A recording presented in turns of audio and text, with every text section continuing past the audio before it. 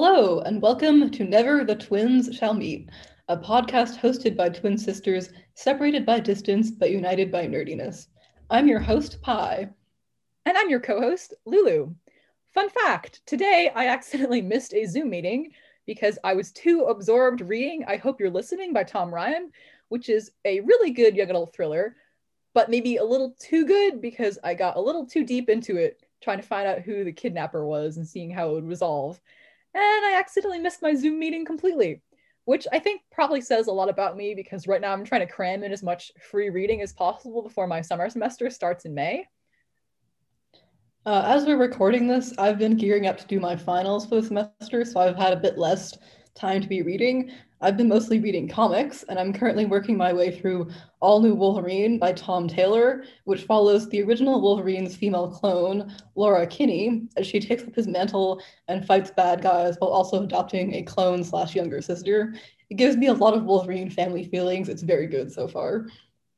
Me too. It gives me feelings about the Wolverine family as well. I don't really care about the original Wolverine that much, but I really love Laura and Gabby, and Laura is the superior Wolverine. Do not at me about this.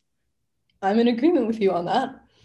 We've been both on a bit of a Marvel Comics kick lately, which includes revisiting some old childhood favorites, namely Young Avengers.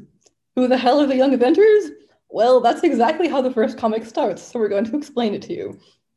The Young Avengers are, well, young versions of the original Avengers team. They're not clones or rip-offs, but rather an original team that modeled themselves after the then disbanded Avengers, taking similar names and having similar powers. They're also teenagers, hence the young. They generally operated without the approval of the original team when they were young teenagers, and they're a pretty fun comic. Lulu and I have had a pretty long-held soft spot for the Young Avengers since they were some of the first comics that we've ever read.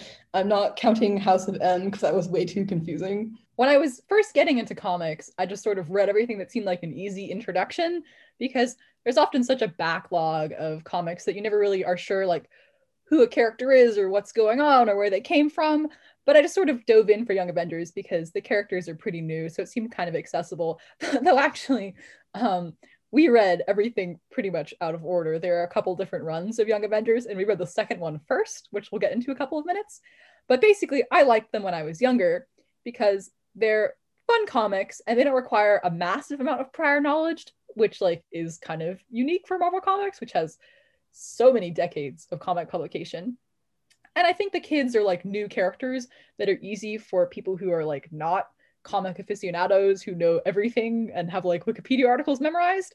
Because when they first start off, they're new characters and their backgrounds and connections to older characters are explained pretty clearly. So for me, it was like a good jumping off point into comics, which is why they were sort of a formative comic for both of us to read.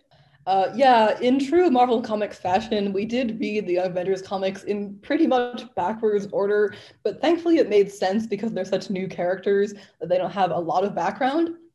They were first introduced in 2005, and they've generally become pretty popular, spawning a few solo series and going on to star in other comic books such as Hawkeye, West Coast Avengers, Guardians of the Galaxy, X Factor, and more. Marvel has also been gearing up to introduce them into the movies, but let's not focus on that right now. Billy and Teddy, who are two members of the Young Avengers, are also two of the most prominent gay characters in Marvel Comics right now, which is pretty cool. I have some very fond memories of reading this series in middle school and high school, since it was fun to read about characters close to my own age, rather than the perpetually ambiguously 30-something other Avengers. And they're just generally nice kids who want to do the right thing, and the comics are very funny, so I just care about them a lot. Mm-hmm. Young Avengers kind of fits into this category of comics alongside Runaways and stuff, where they star teens and are aimed at teens, so they're pretty accessible. And it's like much easier to get into those comics, which is why they are one of the first comics that I read. And so, like, I have a soft spot for them. Though we'll get into the fact that rereading these comics as an older person, I had some critiques of them, which we'll get into, but it was kind of fun revisiting them. A lot of characters from Young Avengers, like Kate Bishop or Billy Kaplan, have gone on to be like pretty popular. So it sort of was interesting to revisit the roots and go back to a comic that I had read quite a long time ago and revisit it with a little bit more context from Marvel Comics. So the first Young Avengers run, which introduced all the characters, was from 2005. It was written by Alan Heinberg and illustrated by Jim Chung. It's 12 issues, which Also includes like a Young Avengers special that kind of focuses on each character specifically. Alan Heinberg, I think, is primarily known more for working on TV shows like The OC or Grey's Anatomy rather than comics. I think this was the first comic he's written, and he hasn't gone on to do like a ton more since then. Though actually, randomly, he's like gone on to write the script for the first Wonder Woman movie, so he has sort of stayed in superhero media circles, I guess. So anyway, members, who exactly are the Young Avengers? We have Billy Kaplan, who goes by Asgardian and also Wiccan. He's a reality warping sorcerer. We have Teddy Altman, aka Hulkling, an alien shapeshifter. Kate Bishop, aka Hawkeye, who doesn't have superpowers but is really good at archery.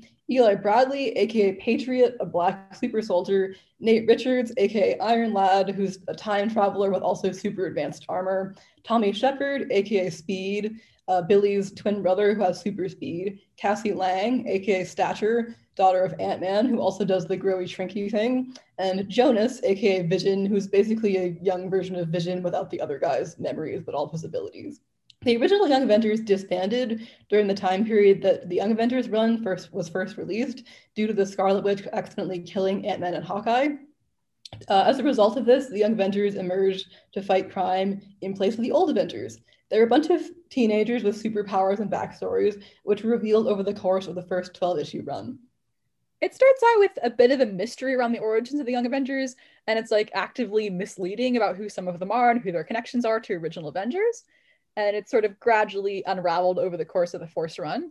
For instance, Billy starts off as a character who's kind of modeled after Thor because he can summon lightning, and he initially has the codename of Asgardian. But he's actually, as it turns out, a legacy character for the Scarlet Witch. Teddy models himself after the Hulk, but he actually is an alien with connections to Captain Marvel. And for instance, like reporters initially think that Eli is wearing a costume that belonged to Captain America's sidekick when he actually is taking the legacy of his grandfather. So it's sort of fun that it unravels their origin stories over the course of the run. And you start out with like these characters being a mystery to everyone, including the reader, but then you slowly get glimpses into who they are and their origin stories. During this run, the original old Avengers are not happy about these kids fighting crime. So Captain America, Iron Man, and Jessica Jones band together to try to shut them down and turn them into like law-abiding citizens who don't go out and fight crime in costumes. It's kind of funny. The Young Avengers is basically what happens when kids who have grown up seeing the actual Avengers on the news and maybe idolize them or are fans of them get their own superpowers and decide to become superheroes who fight crime. But instead of immediately being accepted by the old Avengers, the actual Avengers are like, actually, we're gonna like call your parents and get you grounded.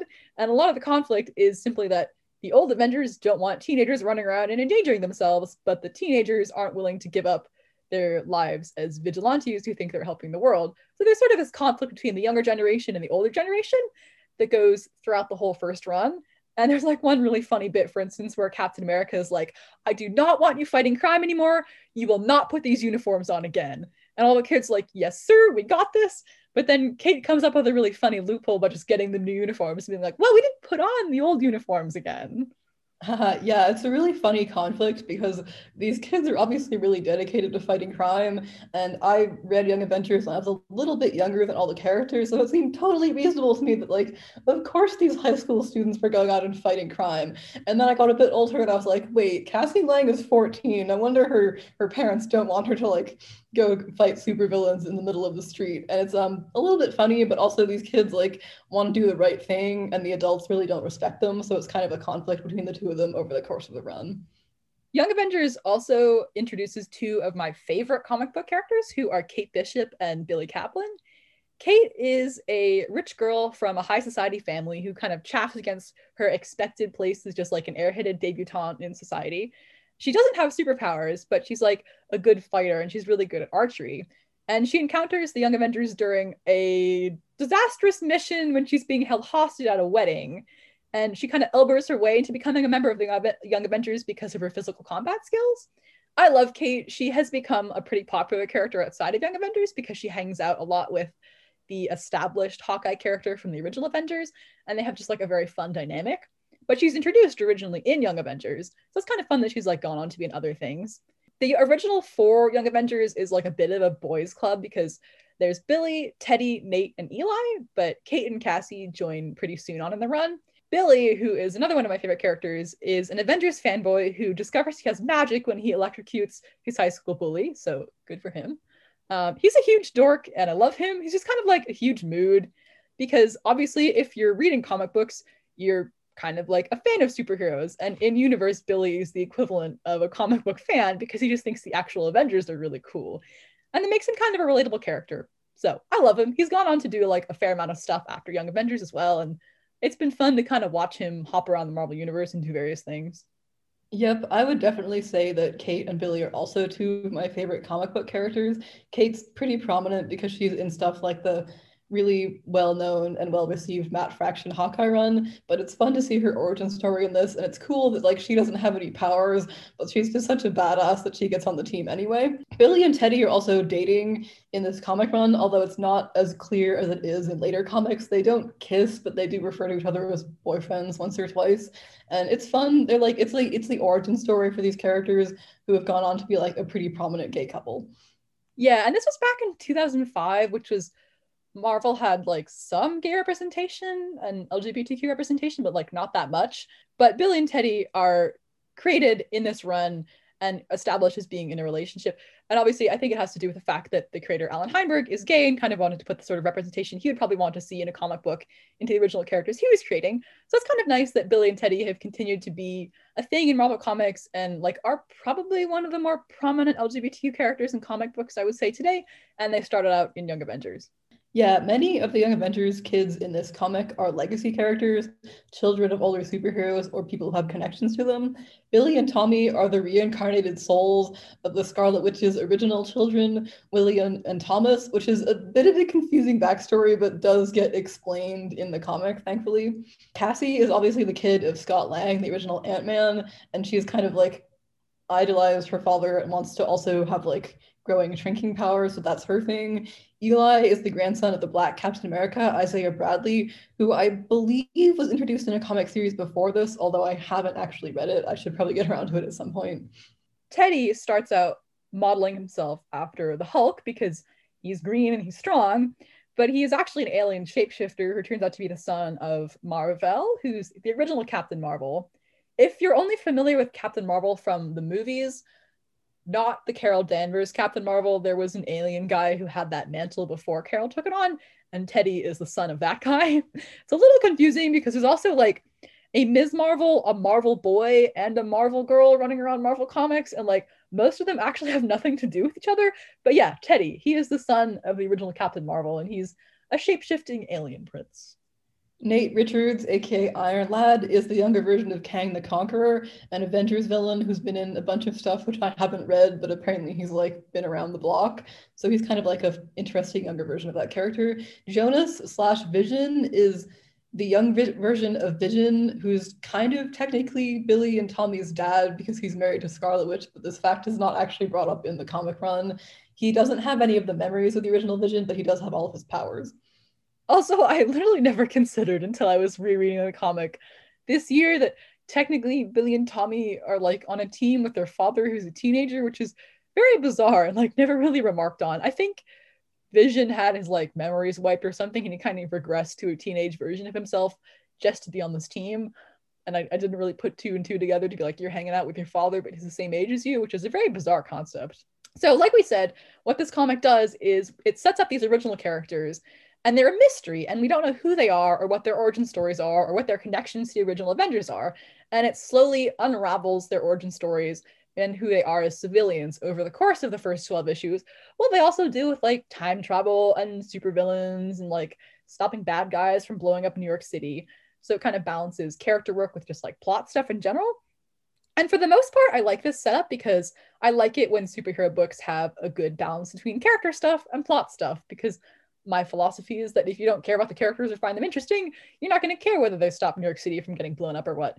So I kind of like that it unravels the mystery of these characters over the course of the book, because even the reader is in the dark about who these characters are at first.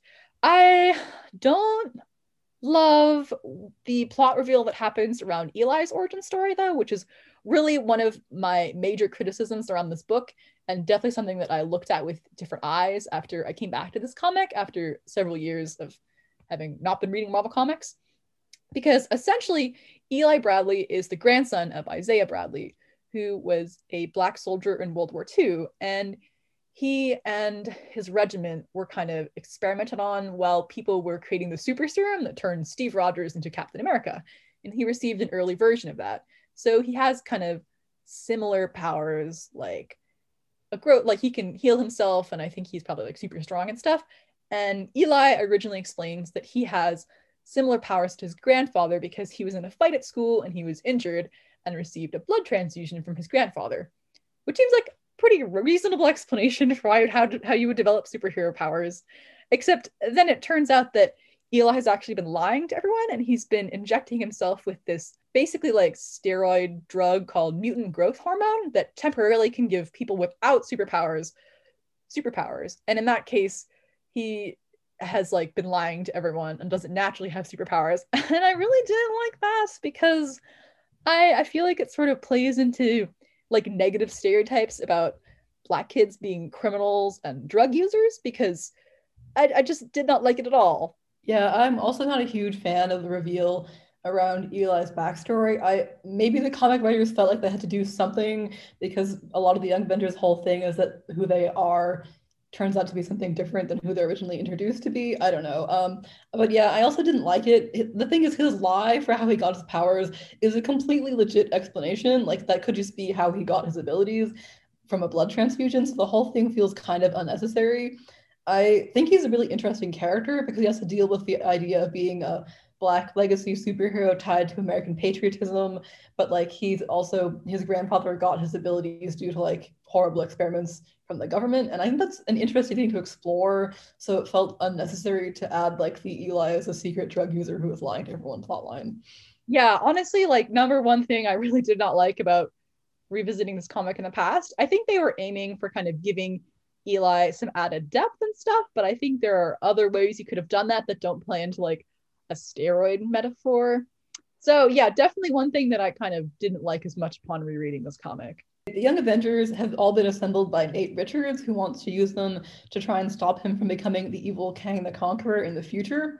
The main plot of this run involves them trying to stop the older Avengers from disbanding them, and then fighting Kang the Conqueror when he time travels back to their time to make sure his younger self still becomes evil, which is a fun plot. I like it when people find out that their older self becomes evil, and then they kind of have to like fight against the idea of becoming this person and like can they change their destiny or not? So that's kind of fun. I liked that.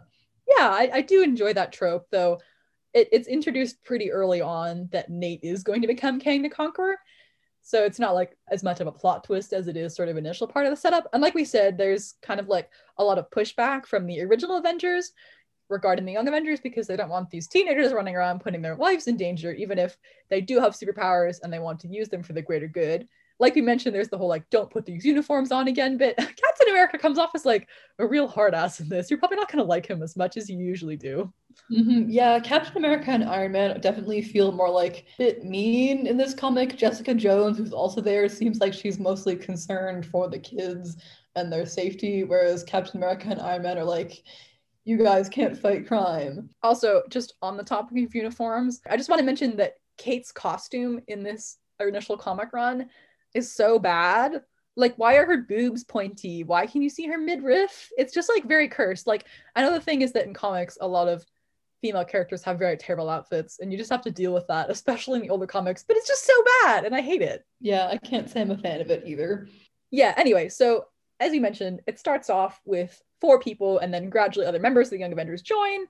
At one point, Billy learns that he has a secret reincarnated twin brother, which is really the only kind of thing that you can find in comic books, because basically his mother, Scarlet Witch, married a robot. And as you might guess, it's kind of hard to get children from a robot. So she used magic to create 2 sons, William and Thomas. And then the magic unraveled, but then somehow they were like reborn, but they didn't know that they had a sibling out there or that they were even related to Scarlet Witch. It's very bizarre. It's really the only kind of thing you can find in comics. Anyway, so Tommy, unlike Billy, has not been fighting crime. He has super speed, but also the ability to blow things up. And he blew up his high school and was sent to superhero juvie. So they rescue him at some point, and then he joins the team. As a twin, I find Billy and Tommy's origin story extremely funny because like it's one thing to have a long lost twin. It's one thing to have a long lost twin who like you weren't technically born with because you're like the reincarnated souls of like some magical twins who got possessed by the devil. And it's just like the kind of wild thing you can only see in Marvel Comics. They meet each other face to face for the first time in their mid-teens when they're both like 14 or 15. And Tommy doesn't actually look that much like Billy because he has like white hair, because superhero comics give people weird colored hair sometimes. But they see each other and immediately go, oh my God, we look identical. This is so crazy. So it's like, you know, another example of the long lost twin thing. But it's such a comic book thing. Like, not only do you have a long lost twin brother, he's actually not even biologically your twin brother because you're the reincarnated sons of a witch superhero and her robot husband. So comics, they're just wild like that. So basically, what the original run of Young Avengers by Alan Heinberg does is it sets up these characters and explores their backstories while they also kind of are like fighting bad guys and trying to gain the approval of the original Avengers. I like the setup. I think it's clever to have it kind of be Captain America, Iron Man, and Jessica Jones trying to find out who the Young Avengers are, so you get introduced to the characters at the same time that they're learning about it, instead of just kind of being like dropped in the middle of the story. It's clever. I like it. I think the kids are fun. Yeah, even though I do have problems with some of the backstory reveals, namely Eli's, I do think that if you were reading this comic for the first time in the correct order, it would be a pretty easy introduction to these characters. Obviously, we read things out of order, so it was less like, I am learning about these characters, and more like, oh, so that's their backstory. Because I had encountered characters like Billy and Kate in other comics before I went back and read the 2005 run of Young Avengers. So it was actually just more like, oh, so that's what the whole deal was there. I remember actually being really surprised when I learned that Kate's backstory included sexual assault. And I was like surprised about that. Kate was, it's implied, sexually assaulted one evening when she was like running alone in Central Park. And that's kind of what inspired her to become really good at physical combat. I don't think that's necessarily really been part of her character going forth. She's always been someone who's good at physical combat, especially archery, and doesn't have superpowers. But I don't think later comics have really talked about Kate as about Kate being a survivor of sexual assault as much. So it actually was kind of jarring to come back and realize that that was part of her origin story.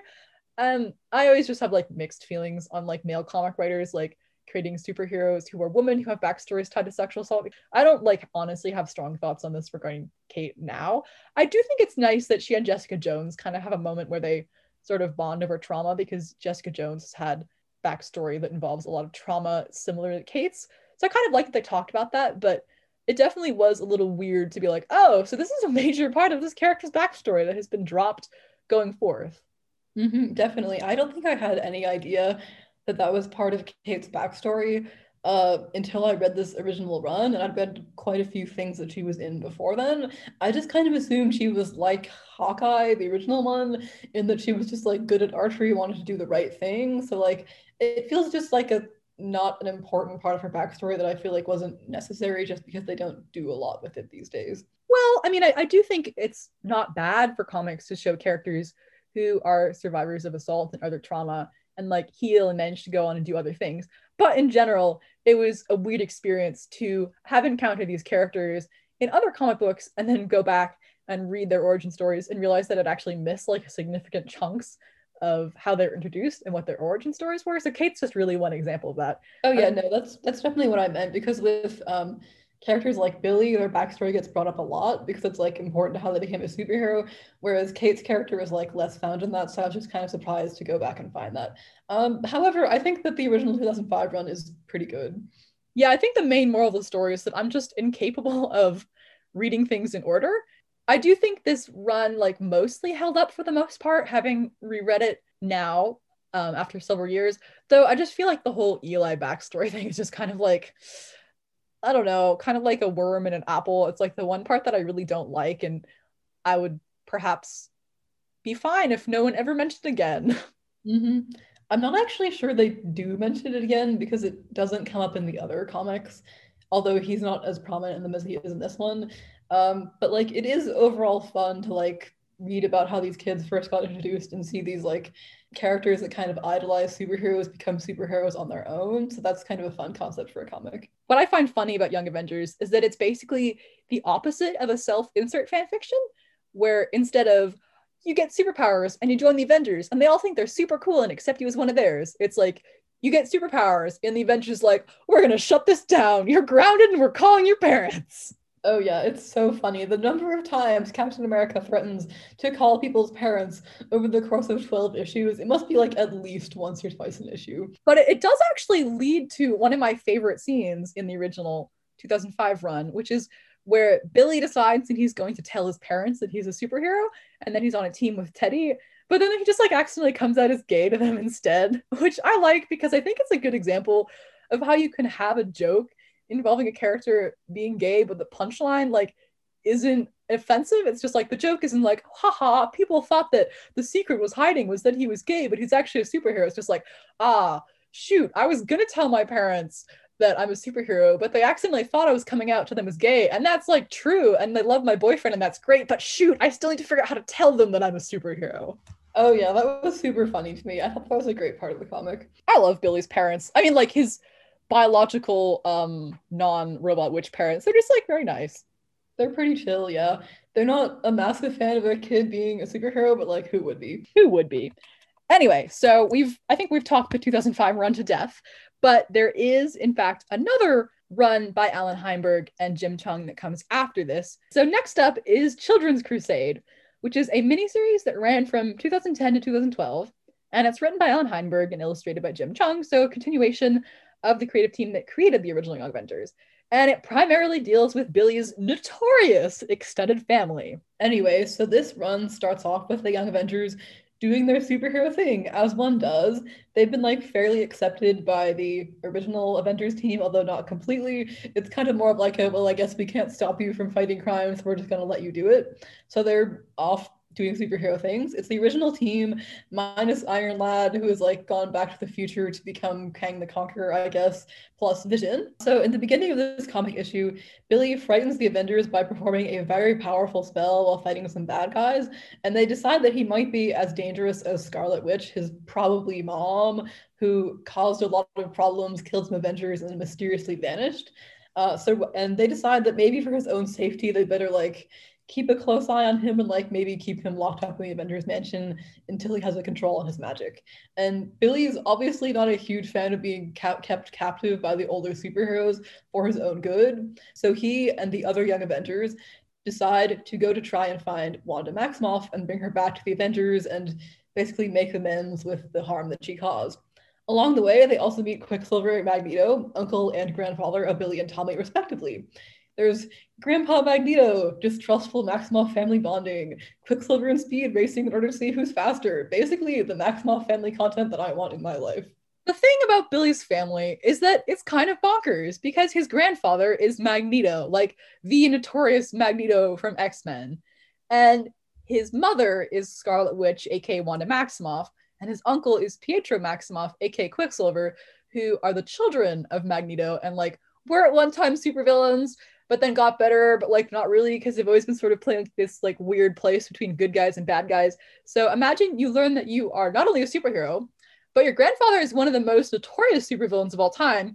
Your mom is also really notorious, and like your uncle is just kind of like generally shady, and you have a reincarnated twin brother who like was in superhero juvie. So for Billy, it's just kind of like a wild time because he's just been inducted to one of the weirdest families in Marvel Comics.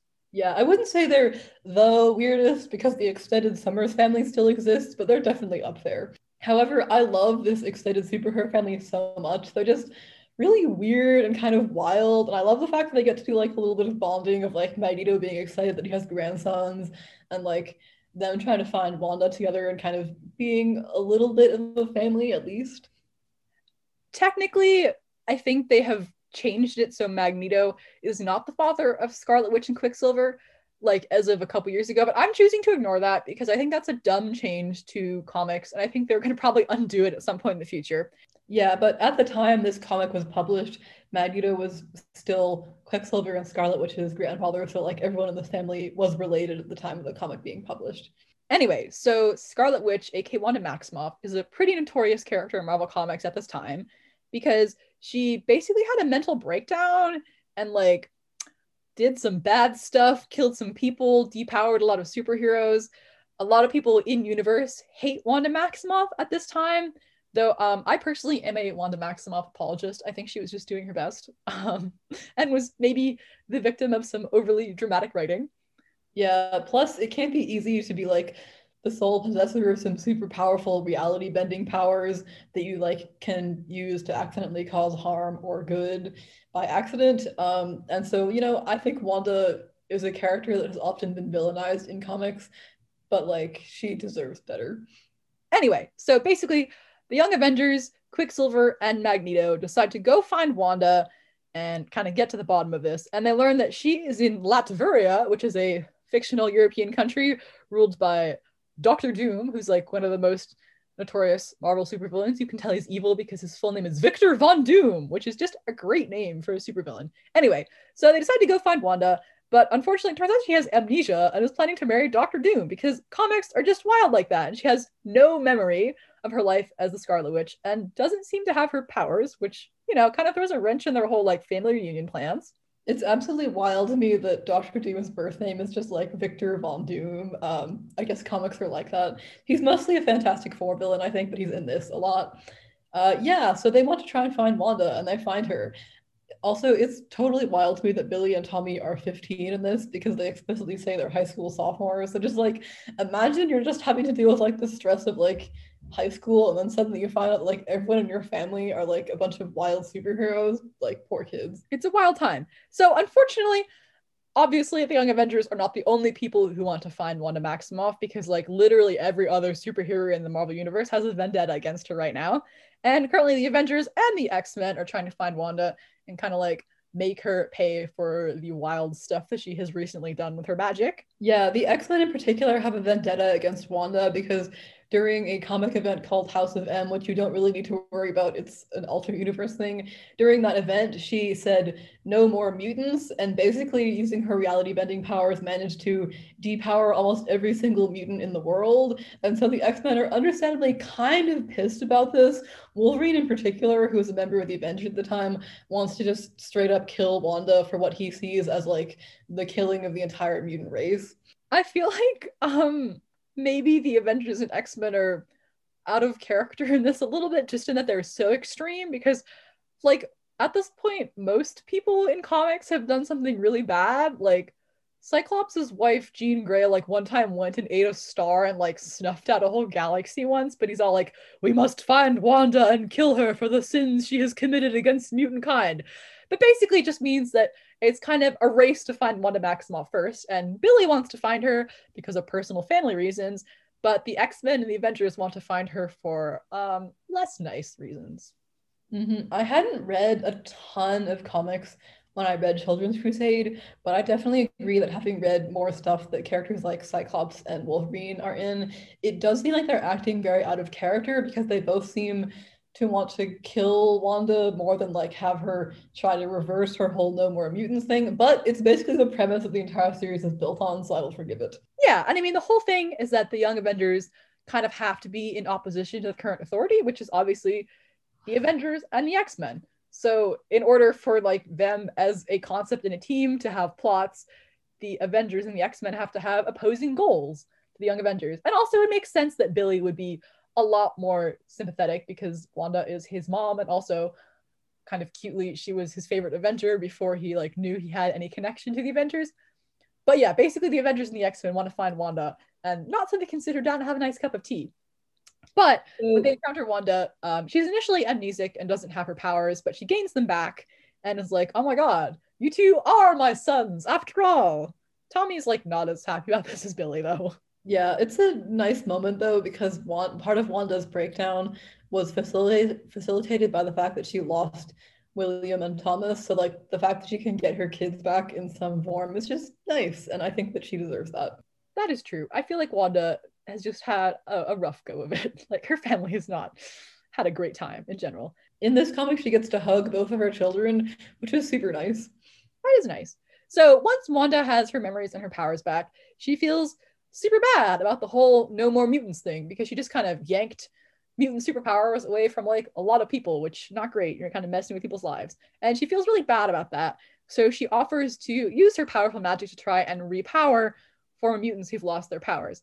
And then there's like another crossover with another comic that was happening at the same time, which is X Factor Investigations, which was an X-Men title, where one of the main characters, Richter, who formerly had like earthquake powers, lost them, and it's like massively messed up his life, and he's super depressed about it.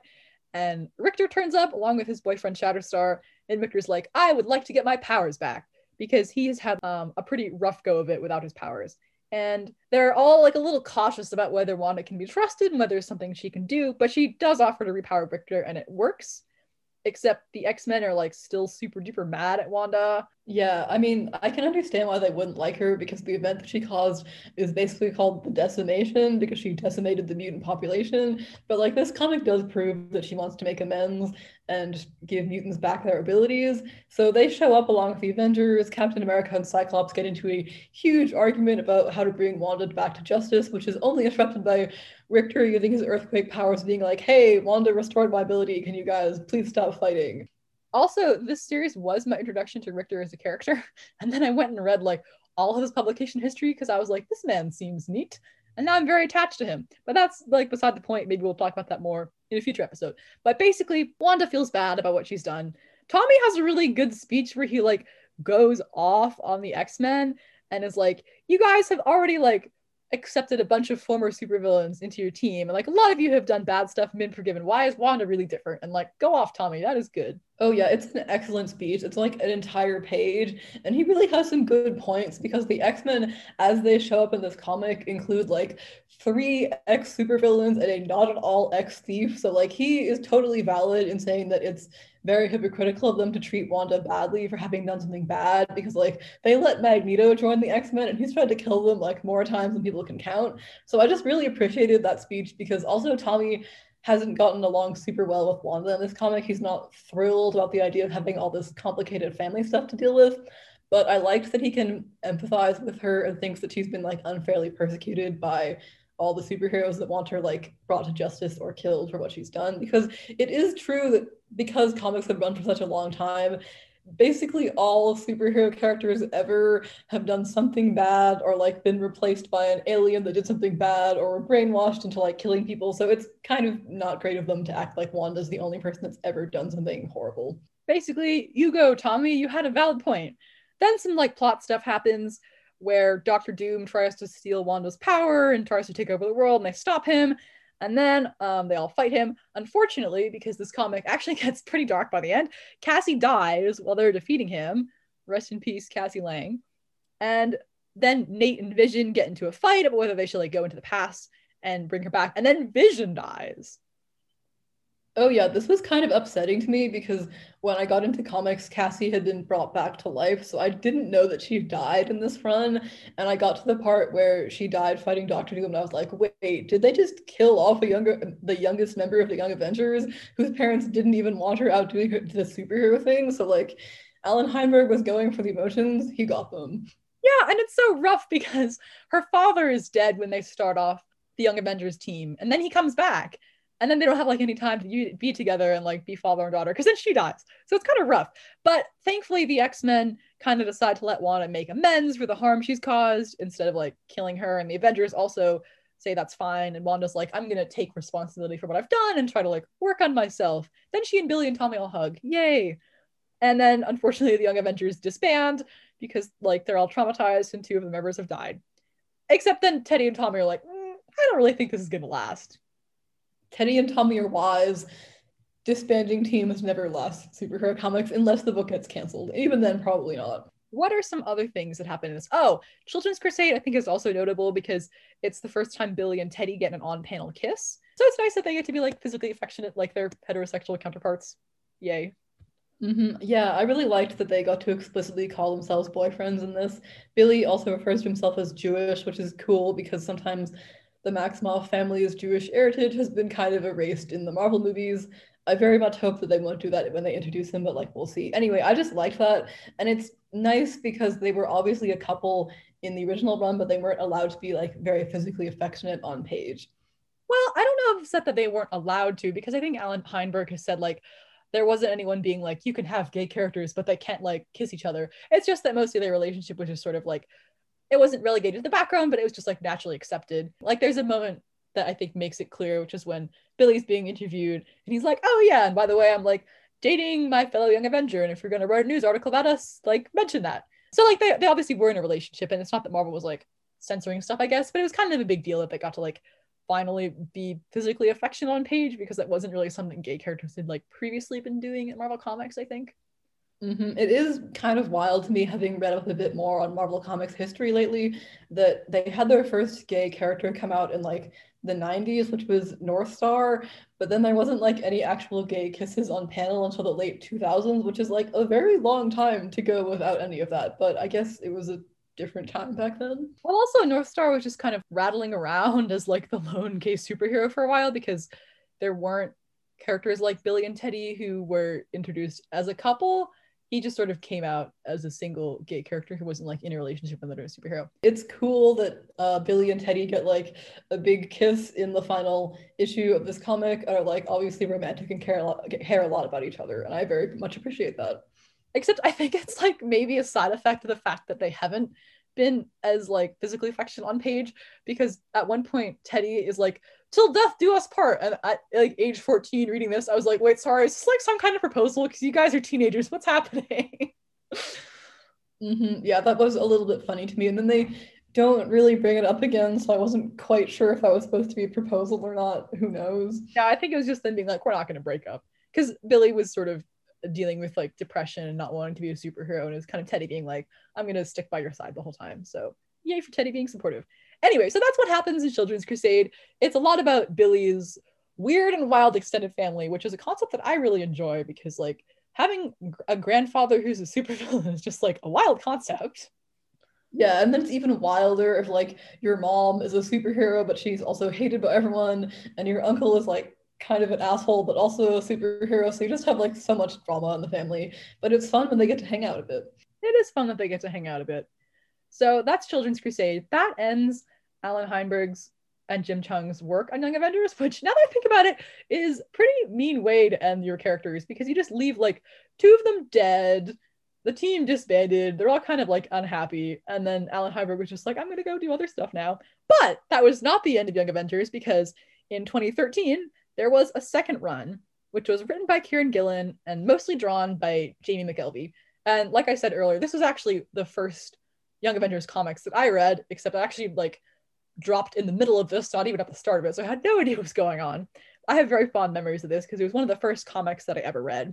And right off the bat, it's pretty different from the Alan Heinberg Jim Cheung run, because there's a new team lineup, because Patriot, Iron Lad, and Stature are all off the team, and they're replaced by America Chavez, aka Miss America, who is kind of this like dimension hopping girl with a mysterious past. She premiered in like 2011 in some series called Vengeance that I literally know nothing about, but she's cool. And then there is Kid Loki, who is literally just a younger version of the classic Asgardian Thor's evil brother character.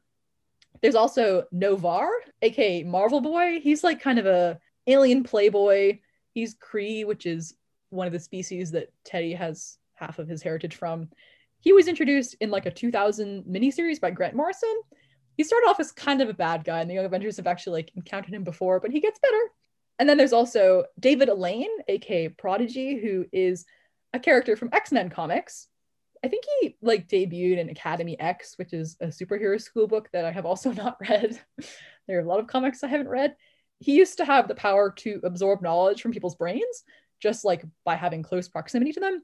But he got depowered after the decimation that Wanda created, and he's just kind of like working an office job. And then the team includes Billy Kaplan, who's now going fully by Wiccan, Kate Bishop, aka Hawkeye, Teddy Altman, aka Hulkling, and like the briefest appearance by Tommy Shepard, because he's not really in this run. Can I just say the absolute funniest thing about this team lineup to me is that like this is the first comic book that I ever encountered any of these characters in, and Noh-Varr is kind of like a himbo eye candy alien who likes classic human music. And then if you go back and read his origin story, he's like evil, and it's very funny because he just like sort of becomes a himbo along the way. Well, I don't know if he's necessarily evil, because I've never read the Grant Morrison miniseries, but he's definitely kind of an antagonistic force to the Avengers when they briefly meet him during like some event crossover. And he's also part of a team called the Dark Avengers at one point, which is like exactly what it sounds like. I mean, I think there was brainwashing involved, but like he did like full on fight them during a Runaways crossover at one point. So it's kind of funny to me that he ended up joining the team. I don't know why Kieran Gillen decided to do that, but he is a fun character in this. Yeah, so basically, like I said, the second Young Avengers run by Kieran Gillen is pretty different from the start because there are new characters, and some of them have history in other comic books that you don't necessarily need to know to read this, but it's pretty different because he's kind of been playing with the team lineup a little bit. Eli is not in this. Eli, I think, is not in this because there were maybe some like disputes over creator rights involving his grandfather Isaiah. I think it was more of like an editorial thing rather than like Kieran Gillen not wanting to include him, is what I've generally heard. But basically, the absence of Cassie, Nate, Vision, and Eli makes room for new characters. Yeah, so the premise of Kieran Gillen's run is that it picks up a year or so after the end of Children's Crusade. The Young Avengers are still mostly disbanded and they've gone their separate ways after the death of Cassie and the other characters. Only Kate and Teddy are still doing superhero stuff, and Teddy is doing it in secret on the down low because his boyfriend doesn't approve that kind of thing. After a fight with Teddy, about him still being a superhero, when he finds out about this, Billy is kind of mad at him, but also realizes that he's been a bit selfish and uncaring about his boyfriend's feelings because, like, Teddy's mom died in the original Young Avengers run, which was very upsetting for him. So Billy decides to try and be a good boyfriend and bring back Teddy's mom from the dead, which is, you know, historically not a great idea in any kind of media to bring people back from the dead, but like, go for it, Billy. So unfortunately, he accidentally summons Mother, an interdimensional parasite that disguises itself as Mrs. Altman, invades the brains of all the parents and adult superheroes in basically the whole world, and wants to consume Billy for his like magical reality warping powers. So he tried to do a good thing. It didn't turn out too great. The Young Avengers end up on the run, hopping dimensions and kicking ass, while also trying to escape from Mother and undoing Billy's spell. I think it's a pretty smart setup for a story because it's a way to continue the original theme of the Young Avengers being at odds with like authority figures and adult superheroes, despite having kind of more support from the original Avengers by the end of Heinberg's run in Children's Crusade. And I think that Kieran Gillen writes a lot of fantasy stuff for Marvel. He often writes about Asgard. And for non Marvel stuff, he's written comics like The Wicked and the Divine, which is also pretty fantasy based. So I think it makes sense that he would sort of gravitate towards shaping his run of Young Avengers around Billy's magic, because to me, that seems like what he is sort of comfortable writing. Though it does sort of have the unintended side effect of making Young Avengers feel a bit like the Billy Kaplan show, because this and Young Avengers had like a pretty heavy focus on him. And I like Billy, but it definitely does become like a lot of Billy if you read these back to back. There's also kind of a subplot of this comic, which is Billy learning that at some point in the future, he's destined to become this super powerful magical figure known as the Demiurge, who will like rewrite the laws of magic and control the universe. So that's sort of something he becomes aware of over the course of this run, and is sort of dealing with the fact that he's destined to become this like super cruel magical being, but at the moment is just sort of this awkward, depressed teenager who makes mistakes. I have really fond memories of Kieran Gillen's run since it was the first Young Avengers story that I ever read. Although in true confused comic fan form, I read it out of order because volume 2 wasn't in at the library that day, so I read volume 1 and volume 3 and then went back to fill in the gaps. But like, hey, that's just how it is. Yeah, that's what I did as well. I just kind of plowed through and I was like, I don't really know what's going on, but like the art's nice and these characters seem fun. So I reread it for this podcast. I think it's held up pretty well. The writing is both really funny and also emotional when it needs to be. The characters are cool and unique. The plot is really fun. Jamie McKelvey's art is also pretty good. There's a little bit of like same face syndrome, but it's generally clear and colorful, and it does some really fun stuff with comic panels. I would sort of argue against there being like same face syndrome. I like Jamie McKelvey's art, and I think there are some really fun expressions in this run. Like there's one bit where Teddy, America, and Billy are all like sitting across from Loki at a table, and they're all like intensely judging him, and their facial expression is just so funny. Oh yeah, no, I do very much like Jamie McKelvey's art. I think it's very clear and easy to look at. I also love the stuff with the setup of the way the panels of the comic look. It's not just all rectangles and squares. Billy and Teddy are being basically imprisoned in like blank comic panel boxes by Mother, and so there's fun uses of white and negative space in her dimension. There are some really dynamic fight scenes with Noh-Varr at a fight club, some cool stuff with Billy in Demiurge form, who's like walking across panels from past issues. The way that Jamie McKelvey deals with a comic book and kind of breaks the fourth wall almost and has characters interact with being on a page in a comic book is so fun. And it's like one of my favorite things about this comic run.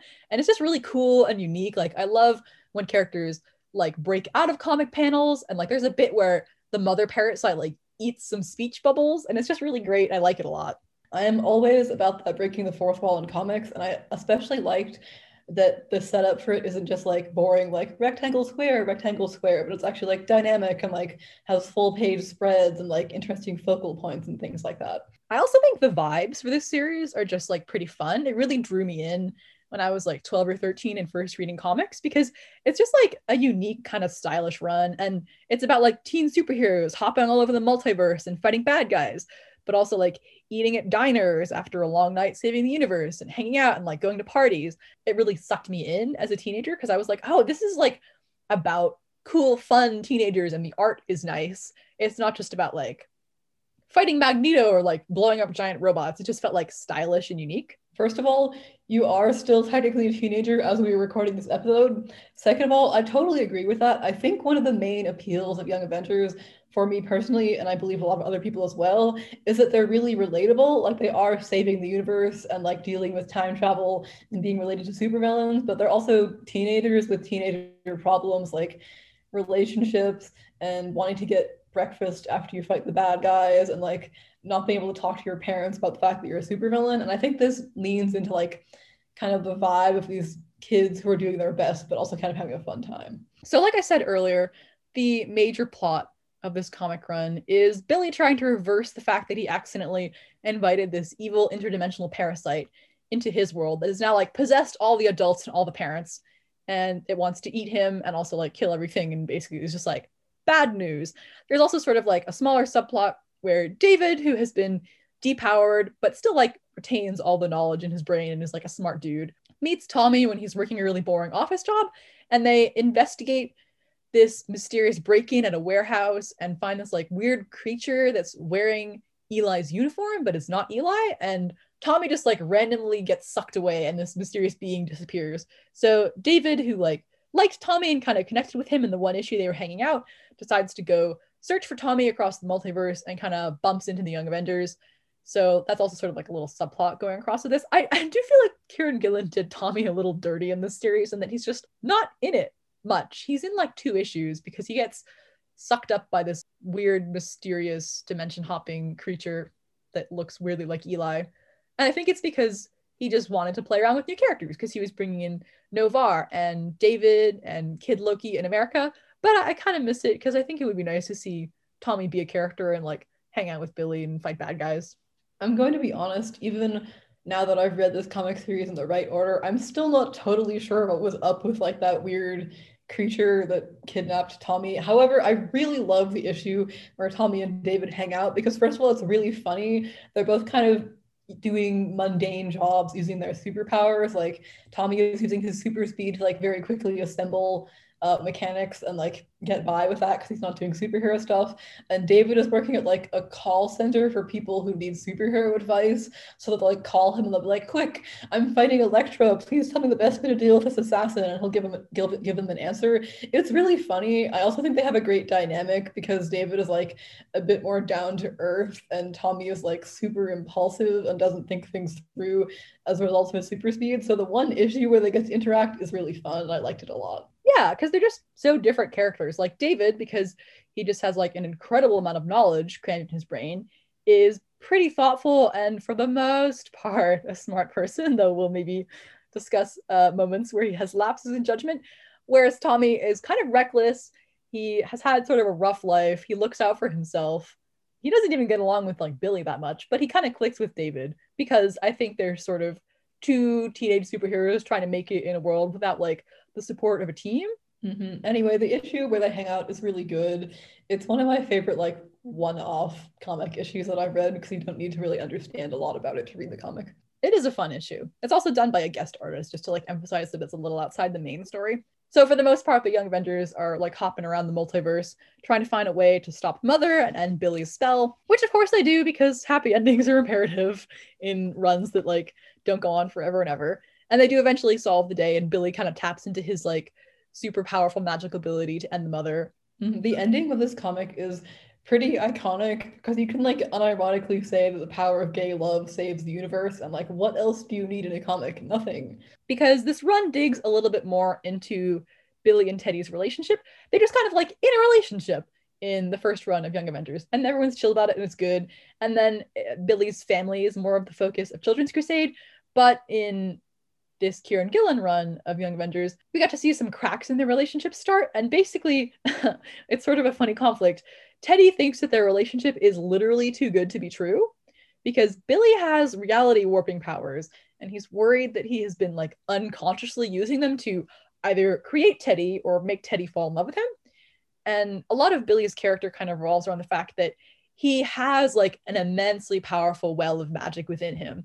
And he's like one of the most powerful magical beings in the Marvel Comics universe, but he has like his own insecurities. He struggles a lot with anxiety and depression, which is something that has been pretty early on established by his character. And he is just like worried that this relationship that he's in is literally too good to be true. And it's something that he's conjured using his magic, which is like, from an outsider's perspective, a little bit sort of a funny choice for relationship conflict. Like, our relationship is too good to be true. But within the context of Billy as a character who has powers that are like beyond the scope of reality, but also struggles a lot with self-doubt and stuff, it's sort of a reasonable idea for something that someone might start to worry about. So over the course of this, they break up at one point, and Billy struggles like a lot with his mental health over the course of this run. That's actually like one of the criticisms I have looking back on this. I wish that maybe it had been dealt with a little bit more, because there's a moment where Billy considers that if he died, the spell would end and everyone would be saved. And because he's someone who has struggled with like depression, it's kind of dark, and he's obviously kind of struggling with perhaps like suicidal thoughts. And Loki convinces him that it wouldn't be helpful, and he doesn't die, and he saves the day in the end. But I wish maybe it had been like delved in a little bit more, though obviously like there's still plot stuff that has to be dealt with. But basically, Teddy and Billy break up at one point, and Billy's like really struggling with his self-worth and stuff, and he can't tap into his like magical demiurge abilities and smite the mother parasite until he gets back together again with Teddy and is like sort of more stable.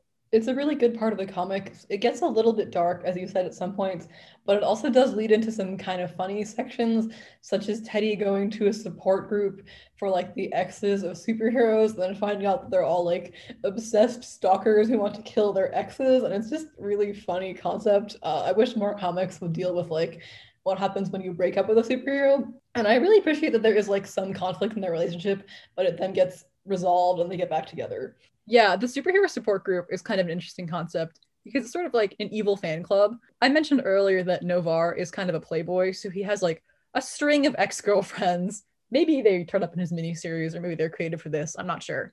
But they all kind of hate his guts. And America has an ex-boyfriend from an old superhero team. And Teddy joins them at one point and is like, no, you people are all weird. And then completely dips and goes and gets back together again with Billy. Yeah, it's really funny, and that does lead to like the very emotional reunion of these two characters, and like they kiss, and then like I guess getting back together with Teddy and like having some feeling of like self-worth is what allows Billy to like tap into his demiurge abilities and save the day. And I don't mean it as in like love cures Billy's depression and makes him a better person. It's more that it ties into the fact that he's not sure if he can trust his powers, because that is directly tied into his relationship. And like I said, this is going to involve David a little bit. David is someone who has a lot of knowledge and is very book smart, but also does some kind of dumb things over the course of the run, because he comes out as bisexual in the second run of Young Avengers and also has a crush on Teddy, despite the fact that Teddy is in a long-term relationship with Billy that seems pretty stable and is not going to be breaking up at any point.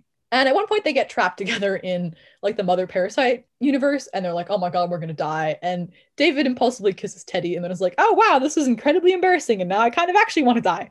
So poor David. But then Teddy kind of comes to him for advice and is like, so I think my boyfriend is a little worried that he's either created me with magic or is using magic to make me fall in love with him. I don't know what to do about this. You seem like a smart guy. And David's advice is to take some time off from the relationship and evaluate his feelings away from Billy, which then Teddy proceeds to do. And I remember back in the early days of the Young Avengers fandom on the internet, David got a lot of hate for like this plot line, but unfortunately I actually really like David as a character, because as someone who is book smart but also dumb with people, I relate to that concept a lot. And I don't think David was really necessarily trying to break Teddy and Billy up. I think he was offering legitimate advice because his job was offering people advice about bizarre superhero situations.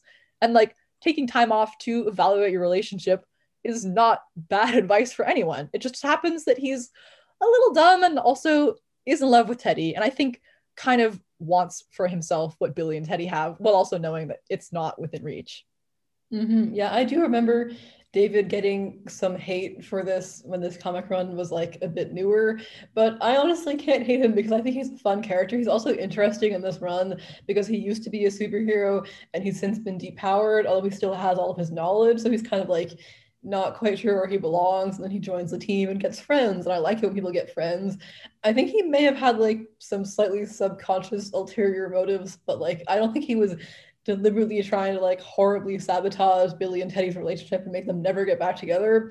But the end result is that they do end up breaking up, and Teddy goes and takes some time off and unfortunately sees a therapist who turns out to be evil, because I guess therapists in comics are always evil. Good idea, Teddy. Didn't work out.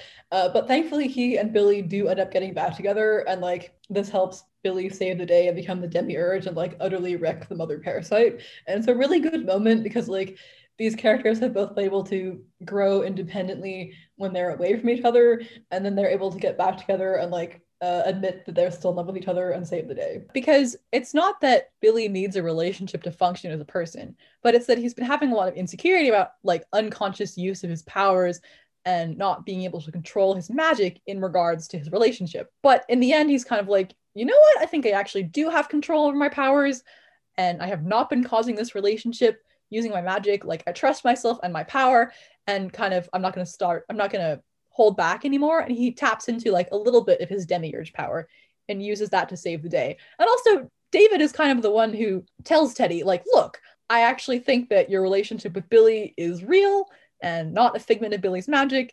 You should like go get back together with him and save the day. So I think David is just kind of being a teenager in this run. Like teenagers are dumb.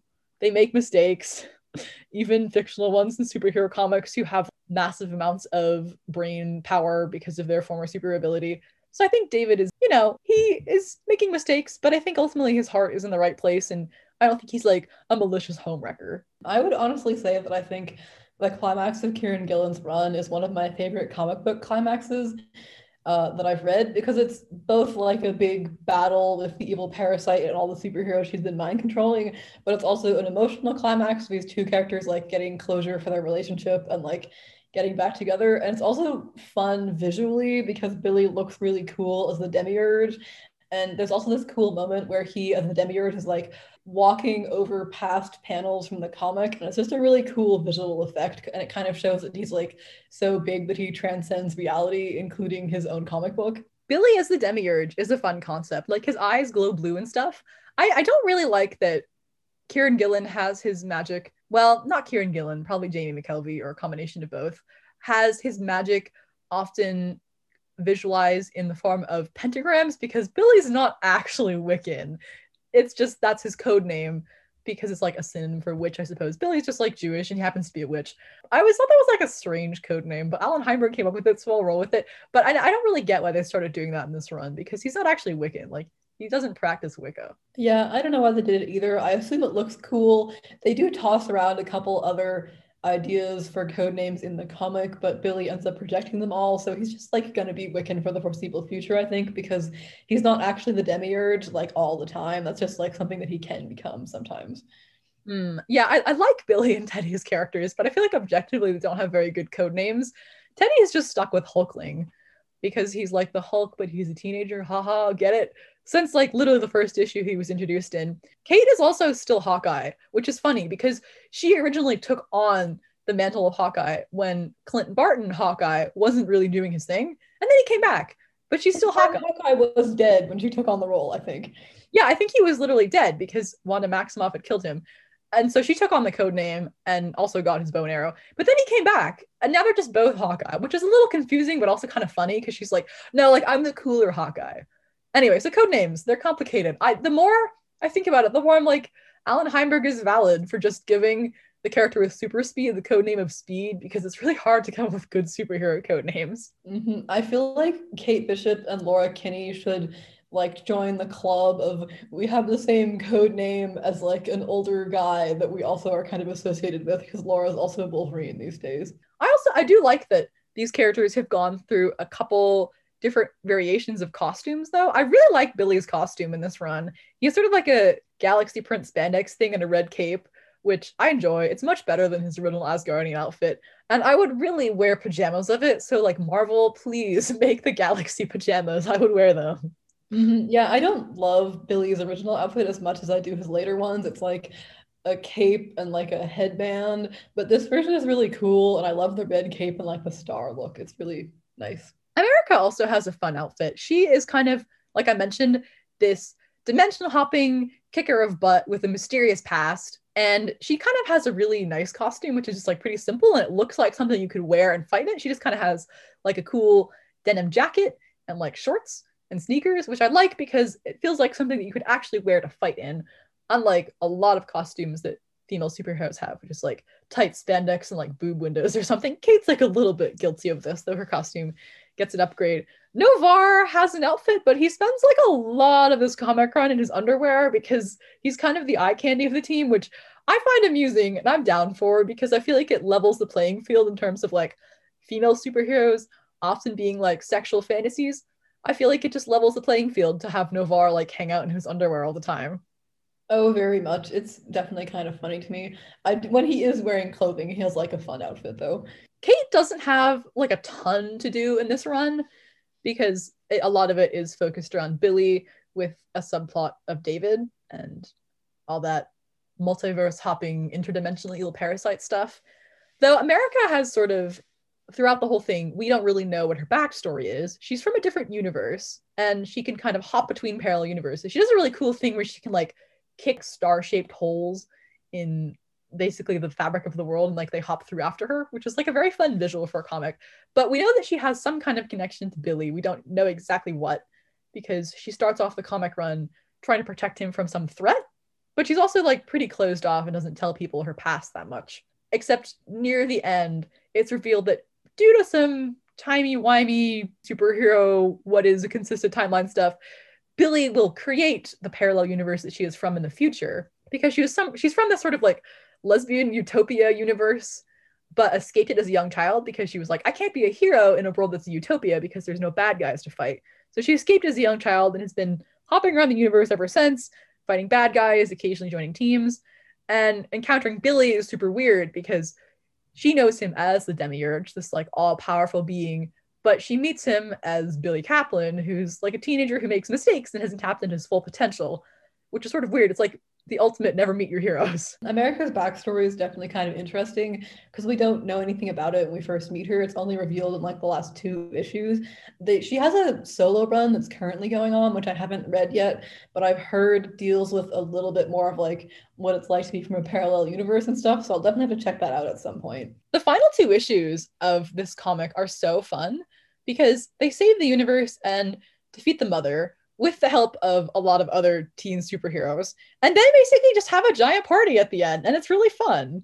I love it. There's this excellent page showing like David's texting chain to like all of his old X-Men friends and how it like branches out into like a full page of teen superheroes with like a lot of names and faces. It's really fun because the first time I read this comic, I basically had no idea who any of those people were. And I was just like, okay, I guess he's texting his superhero friends. But reading it again, now that I've gotten more into X-Men stuff, I'm like, oh, there's Hellion, there's Bling, there's Quentin Quire. Wow, what a fun little nod. And then they have a big party together after they defeat the bad guy, and it's great. So it's a little funny because at that point they still haven't saved Tommy because they've been chasing these leads around the multiverse and they haven't managed to figure out where Tommy went and what this weird creature that looked like it was wearing Eli's uniform, what the whole deal with that is. But then they sort of go party without saving Tommy, but it's okay because David manages to save him in the middle of the party, and then by the end of it, Tommy's back, and they're all having a good time. But I think more comics should just end with people having cool parties, inviting all their friends, because it's just fun that they all hang out and have a good time. I think it's like New Year's Eve, so there's like some cool full page spreads of everyone dancing and having a good time. It's just a really good way to end the comic.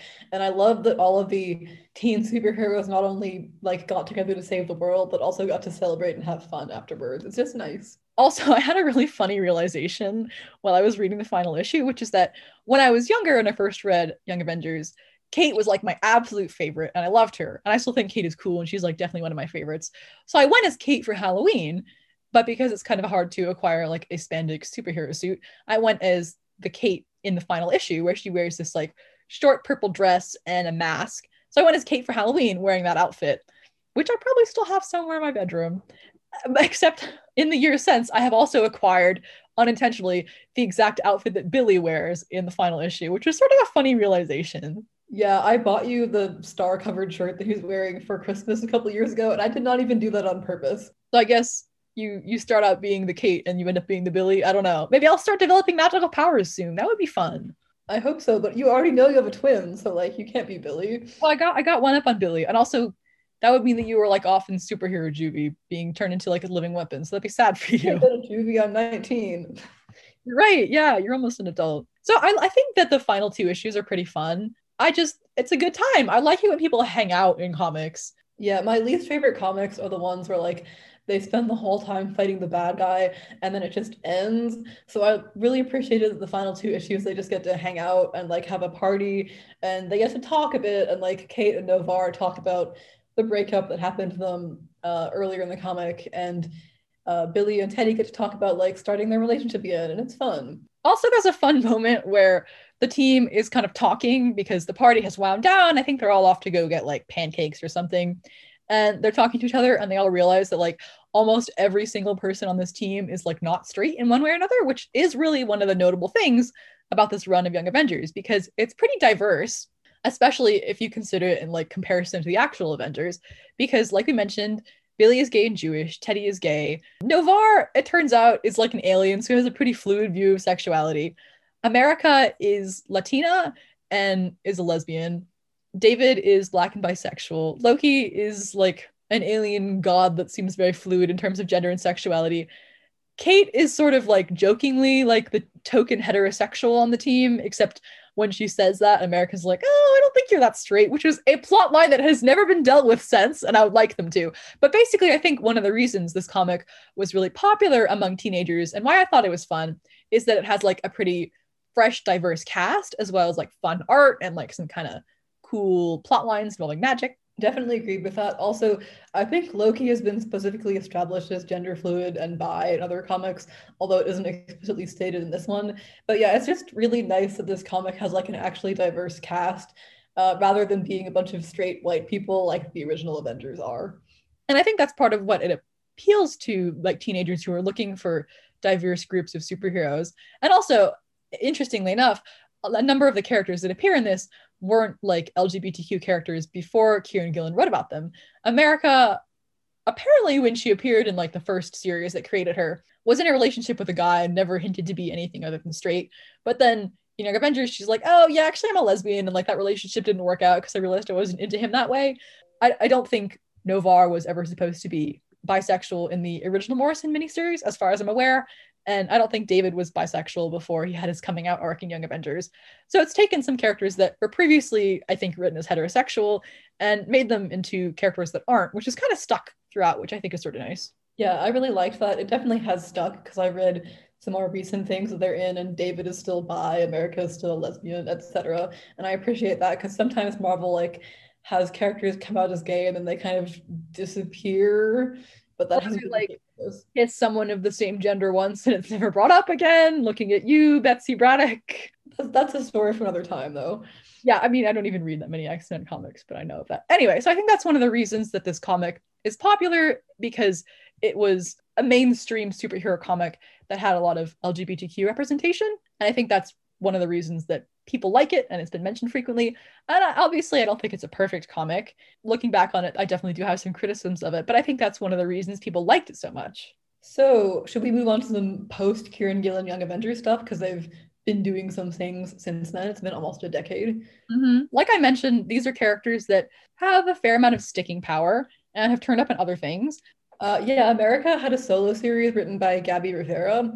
I think her having a solo was definitely a result of her popularity in Kieran Gillen's run because he established her as a lesbian, making her one of the few prominent LGBTQ and Latinx superheroes in Marvel at the time. She definitely was not a popular character in her original series because I'd never heard of her before the Kieran Gillen run.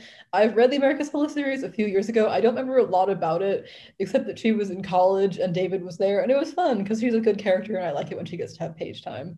Also, more recently, Teddy has finally gotten to do some stuff outside of his relationship with Billy, which I greatly appreciate. There was a big crossover event recently that involved the alien races that Teddy is from, the Kree and the Skrull, who traditionally have been at war, which is why Teddy's like such a dramatic character. But they sort of united and had this big crossover event, and Teddy took his place as like the rightful emperor of space. I think his name is actually like Emperor Doric the Eighth, not Theodore Altman, because he was raised on Earth thinking he was human for most of his life. But then it turned out that he is actually the son of Mar-Vell, who's this Kree superhero who is dead currently and has been dead in Marvel Comics for quite a while, and Princess Anel, who is a Skrull princess. So he has this like really important legacy and is a character that's actually pretty central to a lot of stuff in Marvel Comics, but it wasn't really dealt with until recently. So I was like very pleasantly surprised to get back into comics in the past couple of months and finally learn that there had been a comic story that tapped into Teddy's really important heritage because honestly his role in the previous Young Avengers stuff was like primarily Billy's boyfriend, which like that's fine, but he does really have a lot of untapped potential as a character. So it was nice to hear that Empire really took Teddy and decided to do something with him. And the main two things that I read in relation to this was a one-shot called Lords of Empire, Emperor Hulkling, written by Chip Zdarsky and Anthony Oliveira, and Empire, which is primarily written by Al Ewing and is like the big crossover event.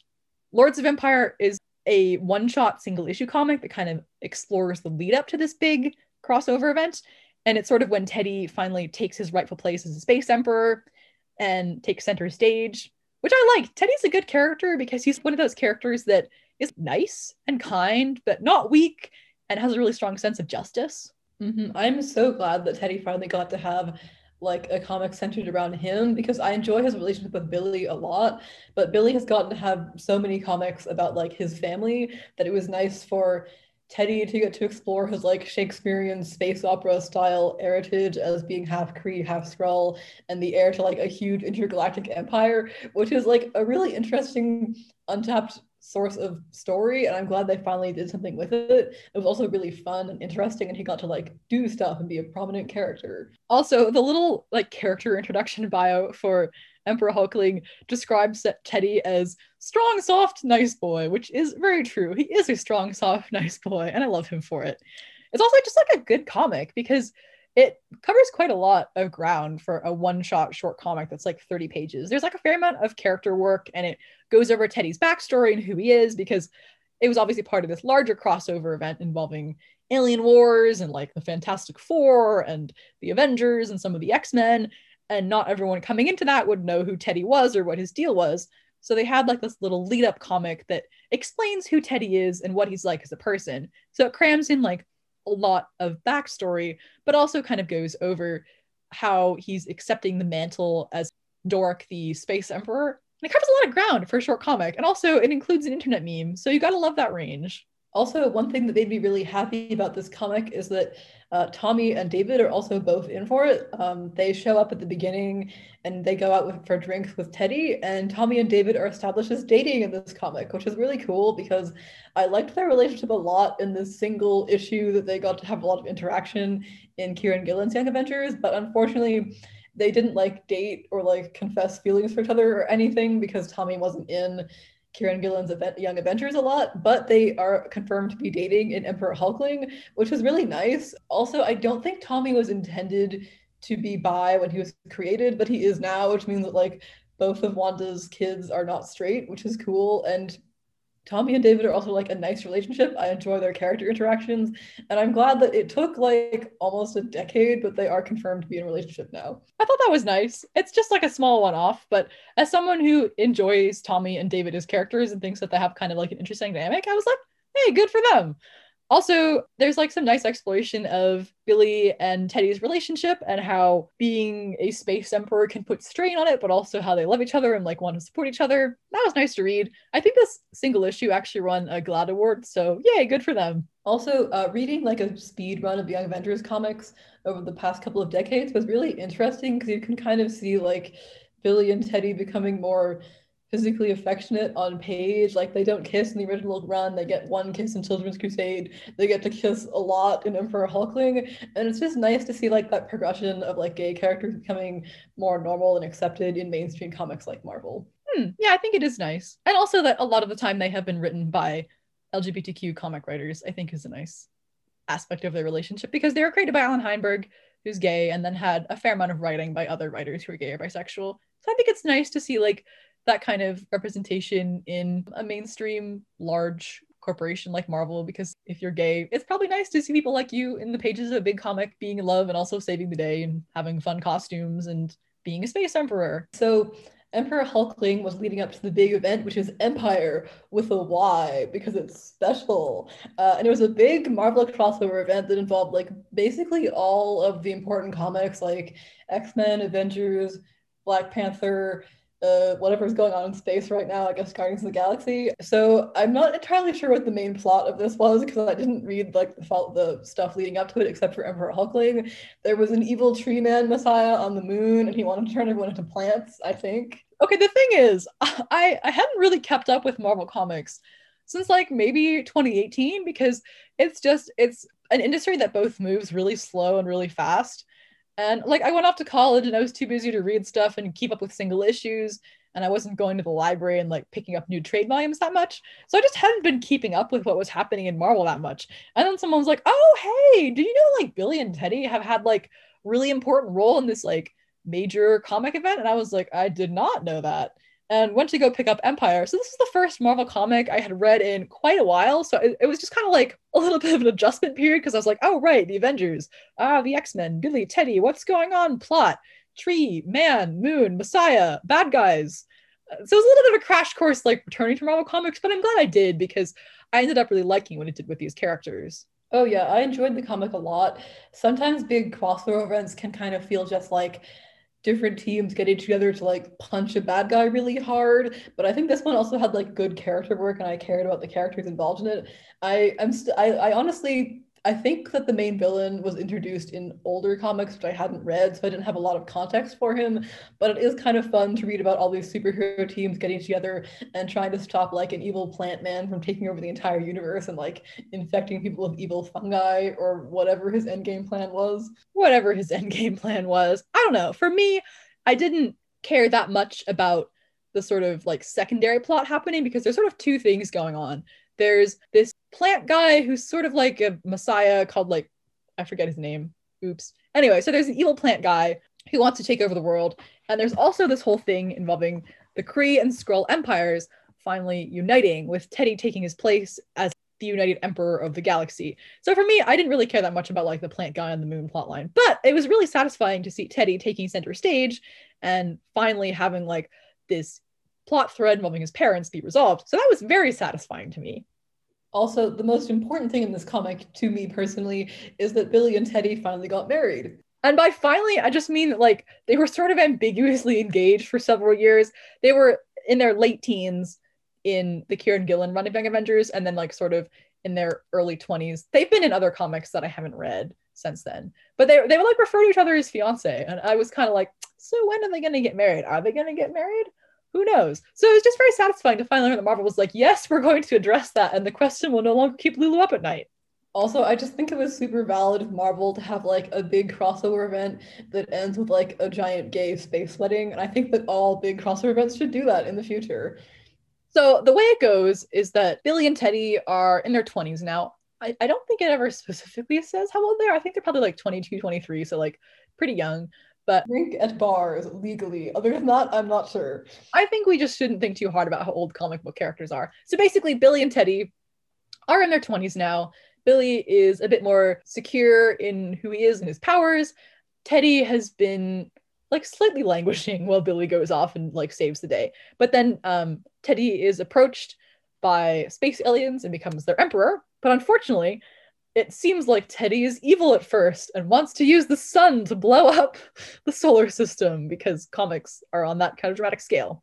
And it turns out that Teddy is actually being impersonated by an evil shapeshifter who wants to use the sun to blow stuff up. But no one knows that. And while everyone's like, oh shit, Emperor Dork is being evil, they go to Earth to get Billy to help. Also, side note, Billy has been like fighting the evil tree guy and like has just kind of sat down after defeating that when they come get him. So there's like this really funny panel of him holding a carton of milk and his face just like, oh my god, I already saved the world once today and now you want me to go like deal with intergalactic space empires, and it's just very funny. So anyway, that panel of Billy holding a carton of milk and looking vaguely exhausted is my phone background because I think it's kind of funny.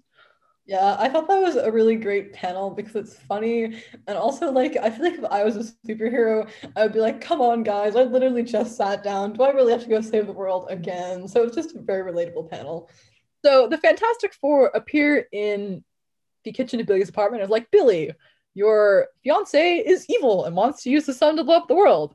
And Billy's like, oh no, I know Teddy better than you. That's not the man I married. And then the issue ends and you're all like, marriage? Married? Husbands? Married? What? Evil shapeshifter? Help. And then you go into the next issue and it turns out that Teddy was told that he had 1 hour before he had to go to space and like take his place on the throne as Doric, the emperor.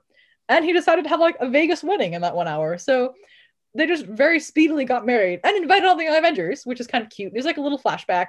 Obviously, they know a lot of people who can like teleport and have super speed. So they all turn up at like a chapel in Vegas while they get married. Tommy's outfit is atrocious. It's I was so like, bad. It's like this horrible neon green thing. And I'm like, Tommy, you're really wearing this to your brother's wedding while he's getting married to the love of his life, who's also a space emperor. Like, come like, on. it's so in character for Tommy, but it's just a very terrible outfit. I love him, but like his fashion sense is bad, apparently. Anyway, so they got married like very quickly, and then Teddy went off to space and dealt with being a space emperor. And then they end up saving the day. It turns out that Teddy was being impersonated by an evil shapeshifter, and they find the real Teddy, and he like resolves everything, and the universe does not get blown up and stuff. And then they get married again because what's better than one wedding, two weddings, apparently. And the second wedding also makes me happy because like everyone is there, including like Billy's family and all their superhero friends. It's just very nice. It's also an explicitly Jewish wedding, which I thought was really nice. Like, it's officiated by a rabbi and stuff, which is cool because Billy's Jewish, and there aren't like a lot of like super high profile Jewish superheroes, I think. So I just thought it was nice that like they got to acknowledge that in his big gay space wedding. Also, apparently the rabbi who officiates the wedding is supposed to look like Alan Heinberg, which I think is kind of funny detail.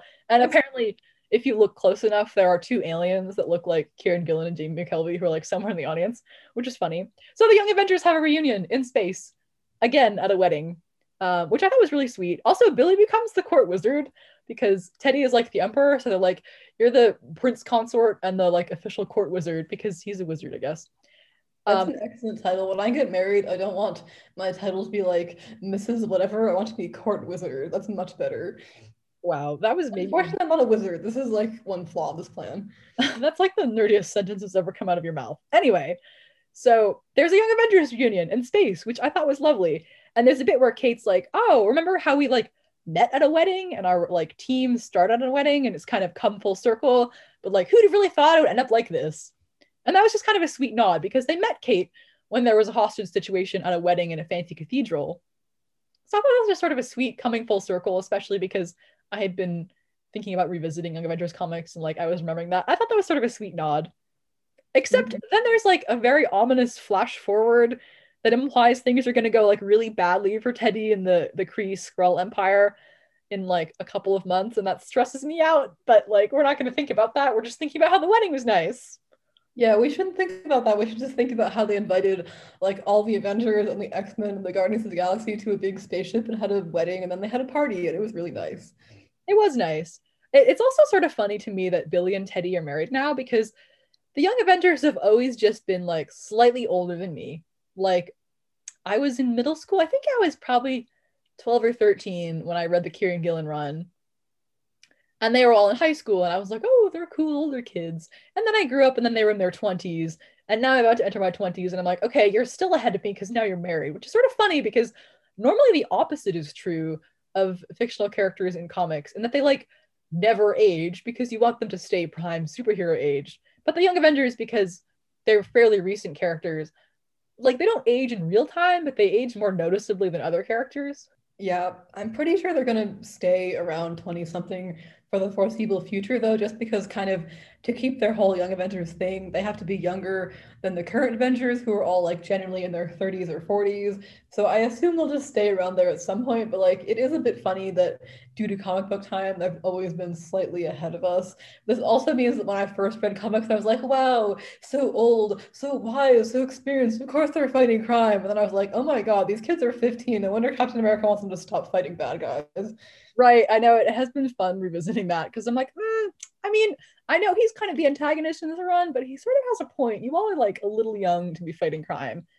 But like I said, there's a very ominous flash forward that implies things are going to go badly for Teddy and the newly united Empire, but I am choosing to ignore that because it stresses me out.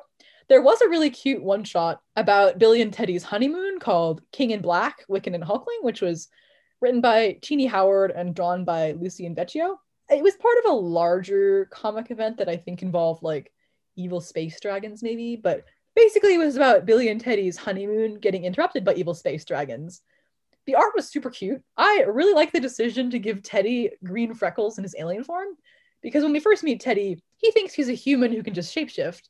And then it turns out that he's an alien who can turn into like green because Kree look like humans mostly and Skrull are like green shapeshifters. So Teddy has like the green shapeshifter aspect of being a Skrull. And he usually just looks like kind of a blonde, buff guy. But he starts being green during Empire because he's trying to emphasize that he's like an alien emperor. And initially I was like, that seems weird and out of character because he's looked like a human for most of the time. But like they explain it and it's because he's trying to appeal to his alien empire. Anyway, I just think it's cute that now that they're drawing him more as a green alien, he has freckles. It's very adorable. And I really like the art style. It's so good. I love it. Also, Billy has a nice undercut now, which is also cute. The art in King in Black was very cute. It was adorable. Also, it's just kind of like a quick like 30-page comic, so there isn't like a ton of plot, but basically it's just their honeymoon getting interrupted and then them like fighting some dragons in space. And Billy's entire motivation during this one-shot comic is basically, can we please defeat the evil space dragons soon? Because I want to go back to drinking champagne and getting laid on my honeymoon. And that is very valid of him. It is a tradition that superheroes just cannot have normal honeymoons. See Rogue and Gambit, Cyclops and Jean Grey. Literally everyone who's gotten married ever, unfortunately. Yeah, no, if you're a superhero, there's a chance you might have a normal wedding, but your honeymoon is definitely going to get interrupted. Anyway, King in Black was cute. You haven't read it because due to us being in different locations, like I own the physical copy of it and you don't, but you'll read it at some point. I liked it. I have seen pictures of Teddy's green freckles and they are indeed adorable. I like that. What are the Young Avengers doing currently? Lots of things, apparently. So America has another solo series, which I mentioned before. I imagine Kate is appearing in that, although I haven't read it yet. I would like to get around to it soon, though. She also has a girlfriend named Ramon, which is cool because I think America should have a girlfriend. It would be nice if she and Kate dated, but they're not. And that's all right, too, because she still has someone to date right now anyway. Noh-Varr is in space with the Guardians of the Galaxy, I believe. He's also dating Hercules, as in, like, I think the literal demigod Hercules. Seems like it. I don't know what Hercules is doing in space. I hope they're having fun. I would like to read that run once I can get my hand on a trade paperback, because I hear it's pretty cool. Billy and Teddy are in that, maybe, I think. Well, they're in space, so I guess they'd bump into each other at some point. David got his powers back due to a big X-Men comic event, and he's hanging out on the sovereign mutant nation of Krakoa. Basically the X-Men were like, we want to go start our own country. So now they like have done that.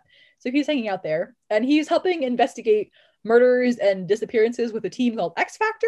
He's still dating Tommy. Good for him. I read X Factor and he seems to be having a pretty good time. It's a fun comic premise. It's just like a team of misfits solving murders on Krakoa. Also, Tommy was there, which is very good because he and David get to hang out more on panel. I actually don't really know what Eli and Cassie are up to. I know Cassie has been brought back to life because I have seen her around. I don't really know what she's up to. And I think Eli was in comic book limbo for like a very long time because I think there was maybe some editorial dispute over like the whole Bradley family. But I think he's back now. He might be in Wakanda, actually. I'm not sure. Yeah, I'm pretty sure I saw some comic panels of him interacting with Black Panther, but I'm not as up to date on those comics as I want to be, so I don't quite know what the deal with that is. something to look into. Like I said, Billy and Teddy are in space. Teddy is being a space emperor. They're also inching like ever closer to the very ominous flash forward at the ending of Empire, which causes me much stress when I think about it, because I would like only good things to happen to Teddy, but I feel like some bad things are about to happen to him. However, he'll probably get at least one good thing because Billy and Teddy are supposed to have a Marvel Pride story with the upcoming Marvel Pride Voices event coming out in June by the original creative team as well, which should be cool. I don't know if Tommy and David are in that, but I have seen some like art of them associated with that, which is cool. I'm glad that Marvel is like acknowledging they're a couple now. Tommy, I think, has also mostly been in comic book limbo, except for the one time he popped up in X Factor, which I think is too bad because he hasn't really gotten much exploration as a character. And I would like to see like him and Billy's relationship explored more. And this is literally just because I'm a twin, and I would like to see the twins in Marvel Comics hang out more. But I also think Tommy's kind of an interesting person because he is connected to like such notorious people in Marvel Comics, but just hasn't had much to do in either Young Avengers run yet. So I'm hoping, if I cross my fingers, that something good will be coming for Tommy on the horizon, but I guess we'll see. As for Kate, I think she's still been hanging out in some Hawkeye books. She was on West Coast Avengers with America. She was with Clint Barton, the original Hawkeye, for a while. I'm not sure what she's doing right now, but she's probably wearing purple and shooting things. Probably is. Basically, for the most part, the Young Avengers have remained pretty popular characters, which I think is fun because you can read their team book, but then you can also kind of branch off and read the characters interacting with other people and other teams. And that's probably what I'm going to continue doing for the foreseeable future because I like them as characters. Oh, yeah, I have so much stuff to catch up on after not reading comics for a few years, and I'm excited to revisit some of my favorite characters. Marvel also seems to be laying the groundwork for putting the Young Avengers in Marvel Cinematic Universe, which I have mixed feelings on and perhaps will not further discuss for those reasons. Yeah, not this episode, I think. A lot I could say on that, but I think I'm not. So, in conclusion, I guess, I think it would be really fun to see the Young Avengers reunite for a third run under a new creative team, because they've definitely been up to a lot since they were hanging out together in 2013. Like, you know, Teddy went off and became a space emperor. There's a lot to unpack there. They're all older. Two of them are married. They've gotten new powers and gone to new places and had new relationships. And I think it'd be kind of fun to see them reunite. Especially, I would like to see Eli and Tommy freed from like comic book limbo and have their characters actually explored. I would love to see Eli be written in a story by like a Black American writer because I think they could add a lot of nuance to his character that has maybe been lacking in the past. I think it's high time that we have some kind of Young Avengers Volume 3 reunion because I think they're all really fun characters and they've been off having adventures on their own, but they also have a really great group dynamic and I'd like to see that again at some point. It doesn't have to be the exact lineup of the original team or the exact lineup of the Kieran Gillen run, but it would be fun if like a core group of the characters could get back together and do some adventures. I think it would be fun to kind of explore them being 20 somethings and being older now because they started out being plucky teen superheroes, but now they've aged into being 20 somethings and they're kind of trying to find who they are and growing into their legacies and exploring their powers and being adults. And I think it'd be kind of fun to see them interacting now that they're like slightly different people and they've gone through different things. So basically, like, I'm gonna go stand outside Marvel headquarters and throw pebbles at their window, and attached to the pebbles will be little notes saying Young Avengers Volume 3, please. Yeah, I'm also standing there throwing pebbles, but also I'm holding a boombox. And with that, we've been Never the Twins Shall Meet. If you'd like to keep up with our further podcasting misadventures, you can find us at neverthetwinsshallmeet.com, on Twitter at nevertwinscast, or on Instagram at neverthetwinsshallmeet. Or you can shoot us an email at neverthetwinsshallmeet@gmail.com.